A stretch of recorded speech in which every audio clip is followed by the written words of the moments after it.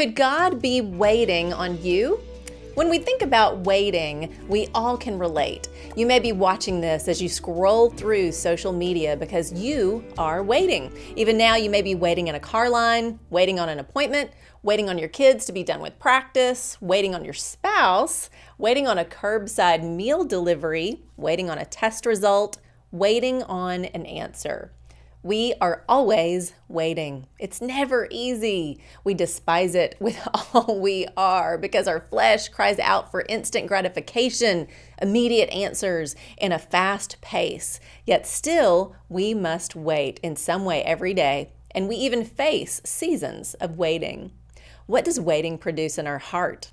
Patience. There are so many truths about waiting on the Lord and trusting the timing of God as we live out our days on this earth. But have you ever thought about God waiting on you? We don't normally picture God as the one waiting.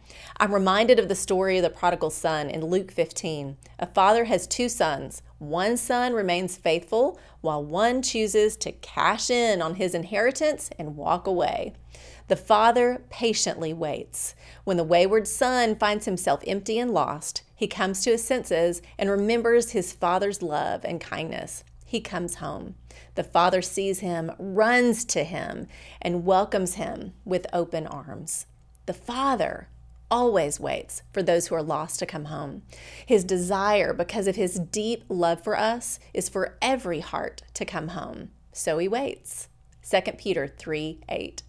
But do not forget this one thing, dear friends. With the Lord, a day is like 1,000 years, and 1,000 years are like a day. The Lord is not slow in keeping his promise, as some understand slowness. Instead, he is patient with you, not wanting anyone to perish, but everyone to come to repentance. Why is God waiting? He doesn't want anyone to perish. He wants every eye to see, every heart to repent and accept the truth of the gospel of Jesus and ultimately come home.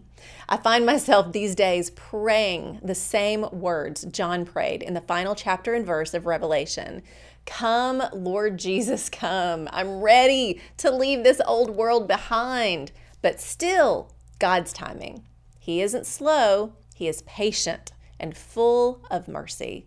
His waiting is a gift of grace. Is God waiting on you?